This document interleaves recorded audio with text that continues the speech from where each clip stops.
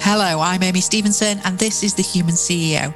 In each episode, we'll be meeting with CEOs and senior leaders to understand their approach to leadership, the challenges they faced and how they overcame them. We'll also be asking what they feel it takes to be a great leader. Because when you feel uncomfortable, this is when you learn the most lessons. Yeah. When you feel out of your depth, this is when you will learn the most lessons. And I think the minute that you've gone through it and you've walked through that quicksand and that treacle to get to where you want to go, and you sit and go, I'm really glad I did that.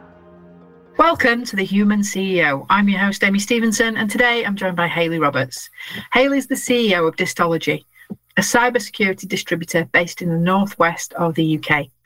Hayley began her career in sales and marketing before moving into the tech sector. Now 8 years into her journey as a founder and CEO with 3 offices across Europe and a team of 60, Distology is growing quickly. Hayley joins us today to share her insight as a CEO and to share the challenges that she's facing and overcoming on a daily basis. Thank you for joining us, Hayley. It's great to have you with us. Great to be here. I'm looking forward to speaking with you. So can you tell us a little bit about your organisation, first of all, and what you're working towards, please? Yes. So, okay, I hate it when I get asked this question, because because we work in tech and people want to conceptualize what we do. It's sometimes really hard to explain, but I'll do my very best. So We are a cybersecurity distributor. So what that means is we distribute software to and services actually to resellers who resell to business end users. Which sounds like a really long-winded, convoluted process of getting product to market, but there's a reason for that, and that's ultimately scale. We all use software nowadays, we have done for many years, and we will continue to do so with the form of apps and other digital processes. So ultimately, there are lots and lots of software solutions coming to market, and certainly within cybersecurity, which is where we specialize. You can imagine innovation runs so very quickly, but of course, we have to think about the security around it. What vulnerabilities do we have? So lots of companies coming into market. We need to do lots of due diligence on which are the not just the best ones, but the ones that are relevant now and for the future. And we represent some really interesting technology areas for our resellers to sell into our business end users. So that's what we do in a nutshell. Fantastic. And you're almost 8 years in. So March? 8 years in, I think 1st of April, isn't it funny? Oh, is it? Yeah, absolutely. Fool's Day, this is me. But yeah, so we are almost 8 years in. It doesn't actually feel like 8 years some days, and then other days it feels like 500 years. But it just depends on what mood I'm in, I guess. I know that feeling very well. So you around 50 employees now? No, about 60 actually. Wow. Yeah, we've got 3 offices, so headquartered in Salubrious, Stockport. I shouldn't make a joke of it, actually. Stockport's great, it's up and coming, which is just south of Manchester city centre. And then we've got an office in Utrecht that covers the Benelux, and then we also have an office in Berlin. Fantastic. And so as a leader of that type of organisation of that size, and you're growing really quickly, what kind of challenges are you up against at the minute? There are always challenges. I think I said literally when we got on the call earlier that it's been a day of issues and good stuff, but that's life. I think the biggest challenges for us come in different shapes. So one of the biggest challenges is making sure that our resellers understand the nature of the products that we work with and how best they'll benefit their customers and how best to have conversations. And that's an ongoing challenge. I think that, cybersecurity can often be an afterthought. It's becoming less so. So we are still trying to fight our corner a little bit, certainly with business end users, as to why this is an important product to use and how relevant that will be to their business moving forward, how business critical it is. But, a lot of the challenges that most businesses will be facing will be always to do with people, with staffing, with making sure that the culture is growing well. We are a fast growing business, and with that comes problems. It's not all wonderful. It's how do we retain this wonderful culture that we're building? How do we make sure that we keep people happy and that they are growing in their own roles? And how do we find those good people for when we for when we are growing and developing. So those are the kind of main challenges. And of course, on top of that, there's your macroeconomic factors, which we're all facing at the moment, which is cost of living rises and, teetering on recession and all of the paranoia and propaganda that comes with all of that. Yeah, and all the uncertainty. I think the uncertainty almost causes more problems than the actual impact. Yeah. Do you know what? I was bought a book, and I know that you'll ask me this later, but I was bought a book called Embracing Uncertainty. It's a long time ago this book was written. Anyway, embracing uncertainty is a daily thing we should do, because nobody can predict the future. And the minute that we can, well, we may as well not bother, quite frankly. We'll sit there in our armchairs with our cup of tea and biscuits. But no, I think there is lots of uncertainty, you're right, but things do repeat themselves, and things also do happen for good reasons. So I think we just got to kind of embrace that, actually. Yeah, absolutely. Someone described it as trying to drive a Formula One car in the fog and the engine's on fire or something. Someone was describing what a brilliant scenario that would be. I mean, that's like my perfect weekend. Driving a fast car in the fog when something is on fire. Ace. Like a walk in the park. No, exactly. No problem. And so can you talk to us about your journey into leadership then? How did it happen? How did this evolve? Was it by design? Were you always going to lead your own business? Absolutely. I had my life mapped out at the age of 5. No. Oh God, no. I mean, I'm a complete bag of failures, and I will wear that as a proud badge all my life. But ultimately, I like anybody, went to school with the idea of I was fairly bright. I did well in my exams at GCSEs, and I thought, yeah, I know what I'm going to do. Everyone was saying, oh, you're really good at this, you're really good at that. Why don't you become this? Why don't you become that? So I was supposed to be a barrister by now, and I tell this story a lot, and clearly that's not worked out. But I cocked up my A-levels. I didn't really study. I wasn't invested in it. I think at the age of sort of 16, 17, sometimes you lose focus because there's a rigidity about what you can study. And I think, we are not following our hearts. We're not allowed to, right? Because the educational system is quite rigid, and for understandable reasons. But so I didn't do law. I ended up doing business at university instead. And then that led me into many different careers, really. So this is my 4th industry. So I worked in new product development. I worked in publishing. I worked as a headhunter. And I think, generally speaking, the common thread was sales and marketing and relationship building. Actually, that was pretty much the common theme. So leadership wasn't necessarily something I said I want to be a leader. I just was passionate about certain things and have been through my life. And I would never have said, oh yes, I'm going to set up and run a cybersecurity. I mean, what? I would have had a severe word with myself when I was 16 if I'd have said that. How strange. But I think the thing is, you become a leader by default when you're passionate about something, because people you'll create a vision and people will want to follow that vision. For me, a leader is not about it's a sense of responsibility. It's not about telling people what they should do. It is showing people that whatever they're passionate about, they can achieve. And I believe anybody can do that. And I don't care whether that's being the best bin man in the world or whether that's being the best wait staff person in the world. Don't care. Just whatever you do it with passion and gusto. And so I suppose that's led me to be a good leader. I remember working at a jeweler's once. I told this story when I was about 17. And I was highly competitive with myself and others, I guess. I wanted to sell the most. And so we'd have a little printout at the end of the day who'd sold the most. And often it was me. And when it wasn't me, I was mortified that I'd done something wrong. So it wasn't competition against them. I wanted to be the leader, but I wasn't hating anyone else who did it. I was like, oh my God, you let yourself down. How awful. It clearly wasn't that hard on myself after I got my A-levels up anyway. Can't do much about that. Clearly running your own race though. In my own lane, 100%. Yeah. Absolutely. And so, your words, not mine, but you described yourself as a bag of failures. Yeah, it's great. So my next question is, if there was a blooper reel of your leadership career, what would be on there? What are the big mistakes that you're happy to share? Oh, I mean, I'm a very open book, by the way. I'm happy to share most things about my life because I don't think anybody has got, we're all comfortable doing certain things, but everyone cocks up in their life and and that's okay too, because that's a learning curve. So, oh wow, I mean, I could have, should have, worked for IBM straight after graduating. I didn't. I chose toiletries because I like free stuff, and I kind of got it. And I, again, I think I enjoyed that role, but it was, it's tough to conceptualize what real business means when you just graduated.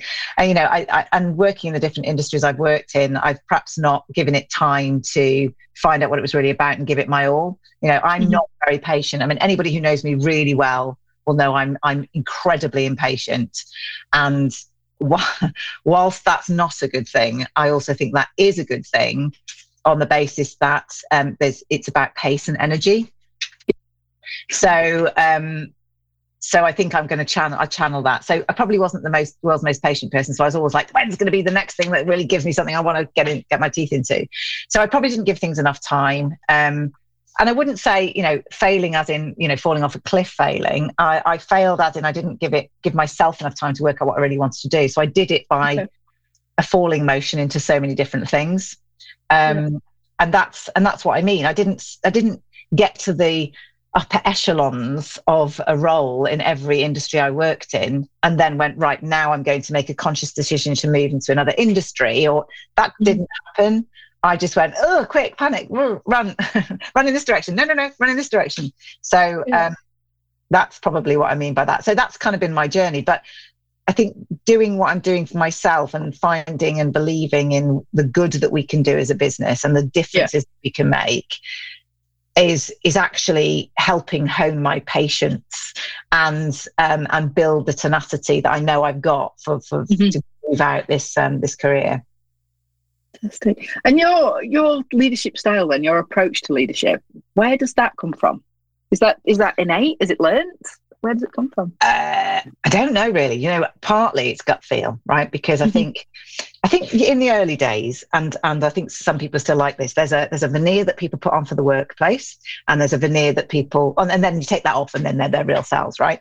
And to a certain extent, we all have to have a professional demeanour. I can't keep swearing every 5 minutes, which I do in my normal life in the office, because that would be very unprofessional.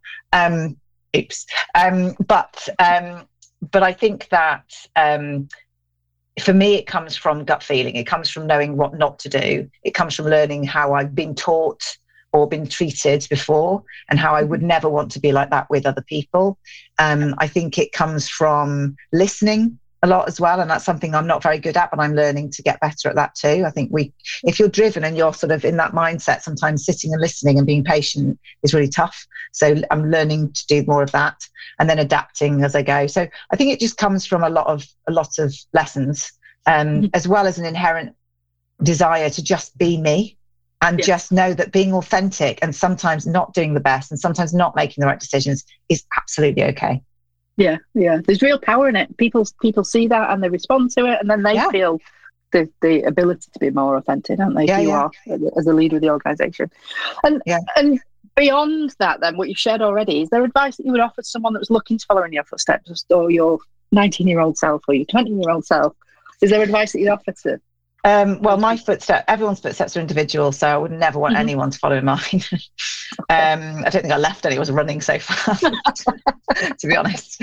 But I think that follow your gut feeling even from an early age. And if it doesn't feel right, then chances are you're not going to want to do it. However, as almost a contradictory tone to that, push your comfort zone, because when you feel uncomfortable, this is when you learn the most lessons. When you feel out of your depth, this is when you will learn the most lessons. And I think the minute that you've gone through it and you've walked through that quicksand and that treacle to get to where you want to go, and you sit and go, I'm really glad I did that.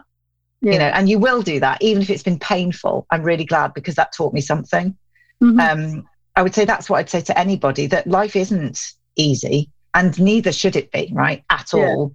The working world is not something that's prescriptive for any of us. We have to find it ourselves, but we need to make sure that we are educated on what possibilities are out there, or just go and find the possibilities.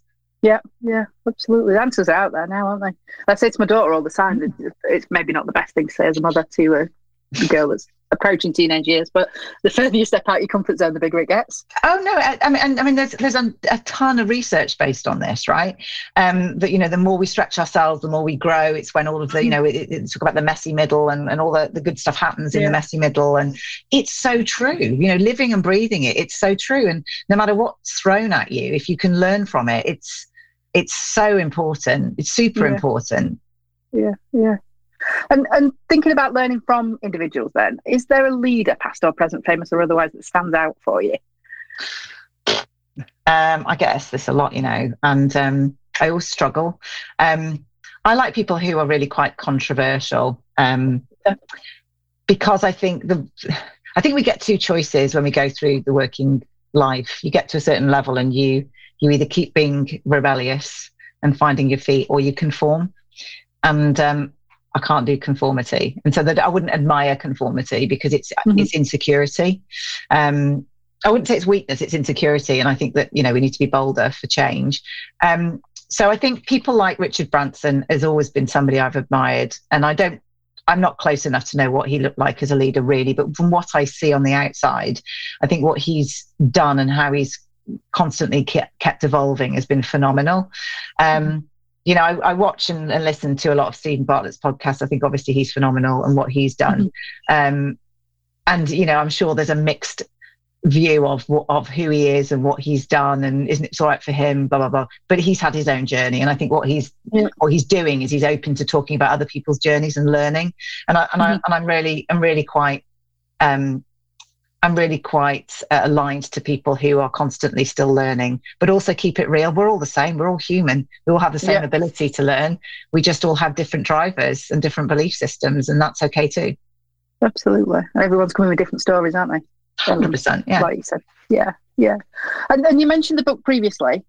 I did. That was one of the books. Yeah, Embracing Uncertainty. It was actually one of my best friends bought me for Christmas, and then there's a lot of business books I do read actually. There was one recently called Life is in the Transitions, about again accepting change because everyone's got an individual story and that's important. And I listened to some audio books. I've just started Atomic Habits. That was recommended to me by somebody. And again, all of these books are born out of people's personal experience and a eureka moment of, oh shit, I can kind of be me. And that's all right. And there is nobody else dictating what my life should look like. It's all on me. So those are the books that I think, okay, good. This is validating the fact that sometimes I feel completely nuts, or I'm like off on so many tangents, or that's okay too, So it's that, embracing ourselves, I guess.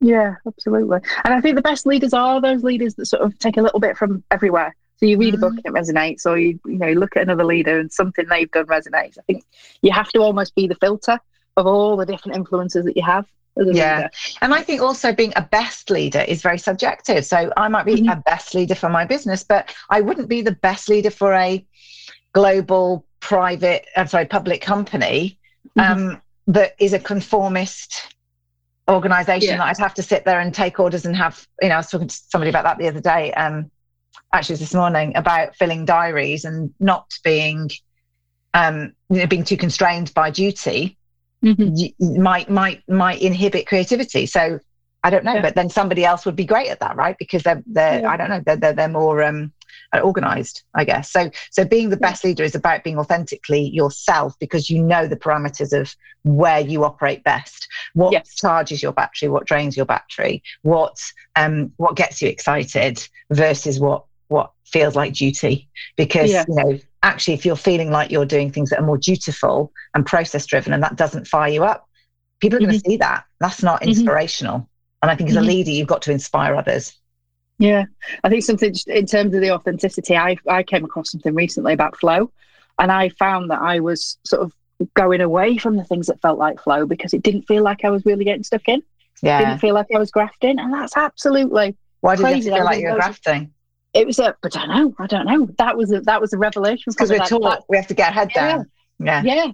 That's the story that I clearly had been telling myself, but I should have been in flow the whole time. we're conditioned to believe that in the way the school systems are today. And I could get on a whole soapbox about that, but not because there's anything broken with it. Clearly there's not, because all of our children are getting better and better grades every year because we've learned how to learn. Right? The teachers have learned how to teach in a way that means that our kids will get better grades. Is that teaching us how to develop better in life?